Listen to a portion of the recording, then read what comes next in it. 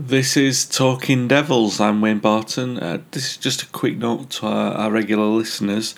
From tomorrow, Monday, the 26th of July, our weekly podcast with Paul Parker, which are returning for the new season, will be available on our YouTube channel, and they won't be on our podcast platforms.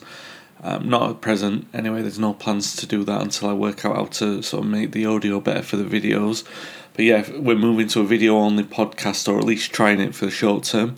So if you'd like to keep listening or keep watching to our opinions and takes on Manchester United, we're going to be airing those shows live on Mondays at around 10 o'clock in the morning. So we'll hopefully see some of you listeners there. And thanks for the support so far. I just wanted to leave this quick notice to let you know about the move. We do have a couple more podcasts. I hope you've enjoyed the second season of the On Manchester United series I've been doing with Paddy Barclay.